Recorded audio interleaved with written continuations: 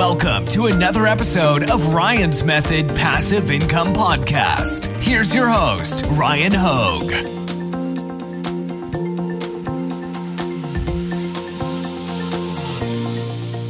What's up, guys? Thanks for joining me for a new video. In this one, I want to share my personal plan to increase my productivity in 2021 and beyond. I pride myself as being a pretty productive person, and I think there's a strong tie between how productive we are and how efficient we are. Like, I don't want to be the most productive person because I spent the most time working. I want to spend the least amount of time working, ideally, work as smart as possible, and be very productive in as little time as possible, because I don't think life is about sitting at a computer all day or doing whatever it is you do all day just to generate income. I know that there's a lot more to life, and I think that generating income and having money is just a vehicle to free yourself to do what it is you actually want to do when you want to do it. So I've broken my plan down into 3 major parts, and at the end, I've got a challenge that I want to extend to you. So if you're ready, let's get started. Real quick, before we get to the productivity tips, just want to remind you, I run a weekly print-on-demand giveaway, completely free to enter. Use the link at the top of the description to do so. This week, sponsored by The Flying Upload, print-on-demand upload automation, Automate POD, print-on-demand design creation automation, and All American Graphics, premium pre-made graphics that you can use in your designs. And right next to that link, I've got a link to my passive income Facebook community. So if you'd like to join, I'd love to have you. Just use that link and I'll let you in.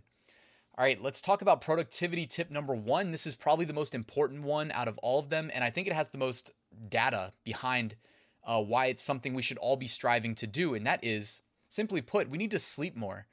Now, I am not bad about my sleep. I'm good about sleeping. I don't know what it is, but I just need the sleep. I don't know if it's that I'm in tune with my body more than other people are, because I know a lot of my friends don't think they need 8 hours of sleep a night. I don't need to be told by somebody that I need 8 hours, though. I know I need it. Like, I feel it physically and mentally if I don't get 8 hours. And I know 8 might seem excessive, but, I was listening to, before I did this video, I've probably listened to Matthew Walker. He's like the sleep doctor. He's been on Joe Rogan. He's been on a TED Talk. Very well received. I mean, you can already see on YouTube alone, so just YouTube, over 10 million views. And probably there's a lot of people like me that have re-listened to his stuff multiple times. So this time I went through and I took notes. And here are just a couple. I mean, again, I'll put a link in the description to his interview on Joe Rogan, which is the most extensive. He talks for like 2 hours. And this was years ago, so I'm sure the science has only gotten better. But there's some interesting stuff about what happens when we don't get enough sleep. And like I said, I didn't know maybe all of these data points, but I know that I need my sleep. That's one of the things that I can't sacrifice. But that being said, I'm definitely guilty of maybe getting 7.5 hours sometimes. And I would like to get all 8 hours, but also with a caveat there, with an asterisk. I want to get 8 hours of sleep, and I want to wake up a little bit earlier, because I definitely am way more productive in the morning, as I'm sure pretty much everybody is. I think I heard that like Jeff Bezos doesn't take meetings before lunchtime or something like that, just because he wants to. It was something like that, where he wants to get the most out of his mornings. So I can definitely relate to that. Like my brain's ability to process information. And while I'm not doing too much web development, like I was working on that this morning and yesterday. And it's like one of those things where if I attack it early in the day, I feel like I can get to the solutions when I'm working on creative things much faster. So here's some interesting notes from Matthew Walker's TED Talk and his appearance on Joe Rogan. So sleep reduction will result in lower productivity and efficiency. And that's just like a way of me saying it at a high level. But if you listen to him talk, he actually gives you the actual things that change in your brain when you don't get enough sleep. It lowers your testosterone. It results in poor cardiovascular health. And I put a note right here at the bottom that says, in spring, daylight savings time, where we lose an hour of sleep, the day after, there's a 20% spike in heart attacks. In fall, where we get an extra hour of, you could say, sleep or time, it does happen in the middle of the night, so it pretty much is sleep. In the fall, when we get the extra hour, there's a 21% reduction in heart attacks. So, I mean, it kind of speaks for itself there as far as cardiovascular health goes. And he cites a bunch of studies like that too. He was citing studies where a school started their day an extra like hour and 15 minutes later in the day, and there was a 70% reduction in car accidents, and there was a on average, like a couple 100 points higher SAT scores if the students had gotten extra sleep. I don't think that was related to like the school start time, but they tested groups of students, and the ones that got an extra hour of sleep or a couple hours of sleep had like 100-point higher SAT scores on average. So what else? Your immune system suffers. So now we have the health crisis. You should be really paying attention to your sleep, right? If your immune system's going to suffer, there are these things called NK cells. I forget what it stands for. It's something like something killer. Like whatever, something negative killer cells. I think it might be something like that. Essentially, the things that attack the things that cause cancer, the cells that help fight them, you have a reduction in them. I think he said that if you get like 4 hours of sleep, and they tested, there was like a 70% reduction in them. So you definitely want those cells in your body to fight off the cancer-causing cells. He cited increased food consumption. If I remember the stat correctly, it was something like if you get, I don't remember if it was like 4 to 6 hours of sleep, but it was something like, yeah, I think it was like 6 hours of sleep. If you get 6 hours of sleep, you eat on average an additional 200 to 300 calories a day. And over the span of a year, it ended up summing up to like 70,000 calories. And it tends to be lower quality food, or at least like higher carbohydrates, which is then going to turn into, most likely stick with you and turn into fat. And he said 20 hours of being awake is equivalent to being drunk. So if you stay awake for 20 hours, you're basically drunk, you know, and it manifests physically as well as mentally. So essentially what we're saying is we need to get more sleep. And of course, there's some tips on the other end of it. You want to aim for minimum 8 hours of sleep.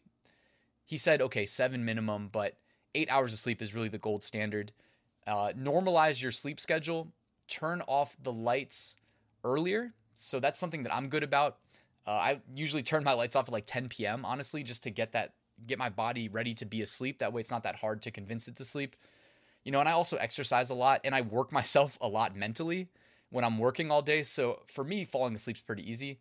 Plus, like, I get excited about waking up the next day and, you know, getting started. So for me, I don't know, I'm pretty fortunate in that regard that, like, it's easy for me to fall asleep and it's easy for me to wake up just because I'm often looking forward to the next day. And keep the temperature cool. So he said that a cooler temperature at night when you're going to fall asleep tends to help you sleep better. And again, there's way more to it, guys. I'll put a link in the description if you want to watch. It's a really good watch. All right, productivity tip number 2.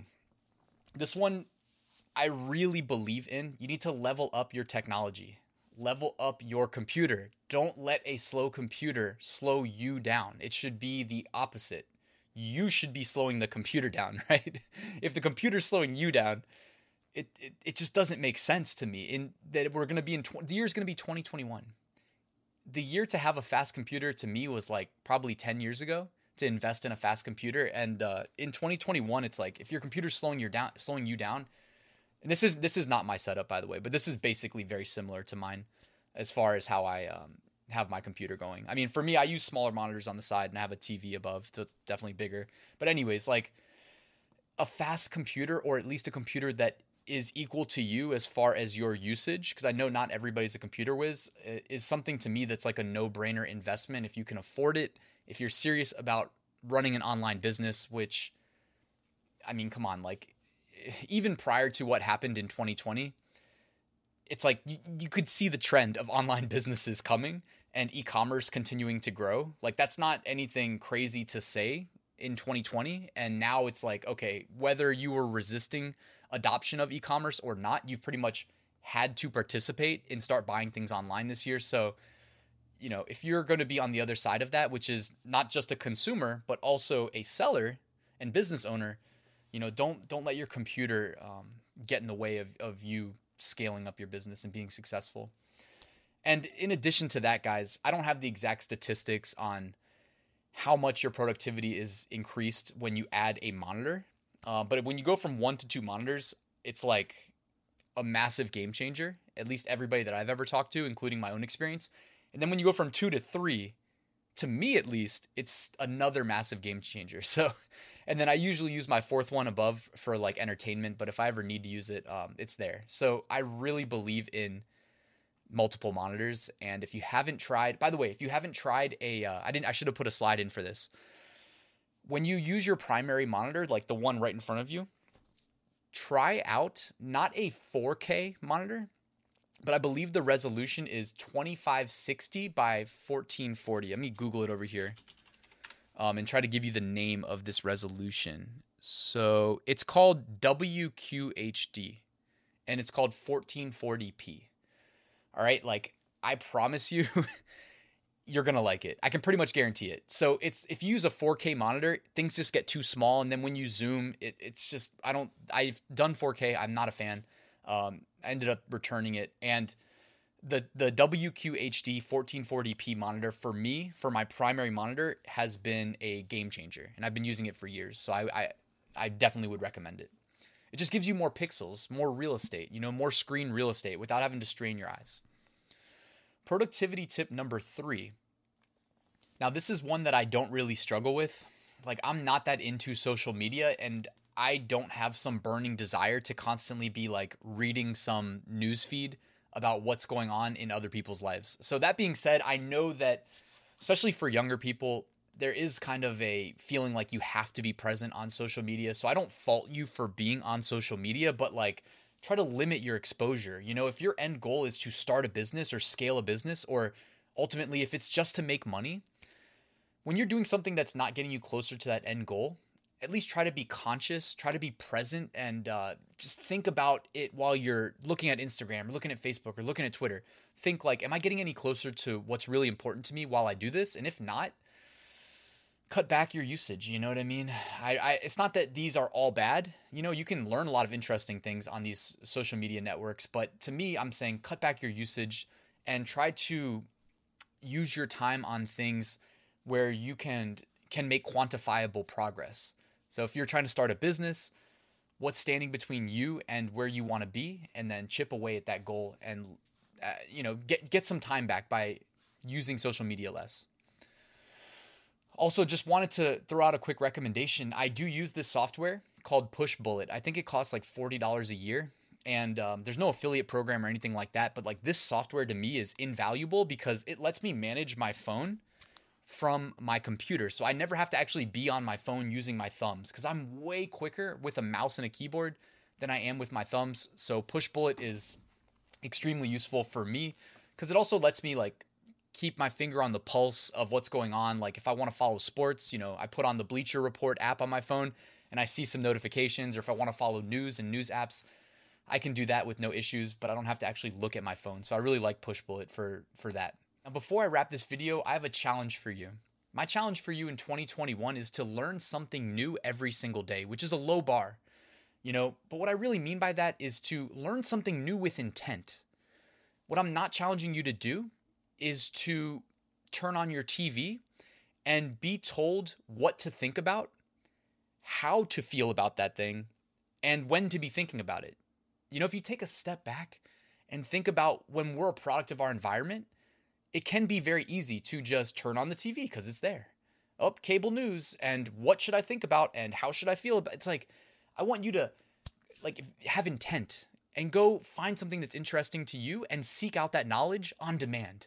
Whether it is on YouTube, I put a YouTube logo up here because I'm on YouTube all the time, because I can go and get information on demand instantly. And there's like some of the smartest people in the world out here just sharing their knowledge for free. So learn something new every day, and hopefully it will become as addictive as it is to me, to you. Because I really think it's one of the greatest things about being alive today is that we have all this like instantaneous information available to us on demand. All right, and that's pretty much it for this video, guys. Just a quick reminder, I do have some courses that have essentially outlined my journey as a e-commerce seller through various methods over the past 4 years. If you'd like to check any of them out, I'll put a link in the description.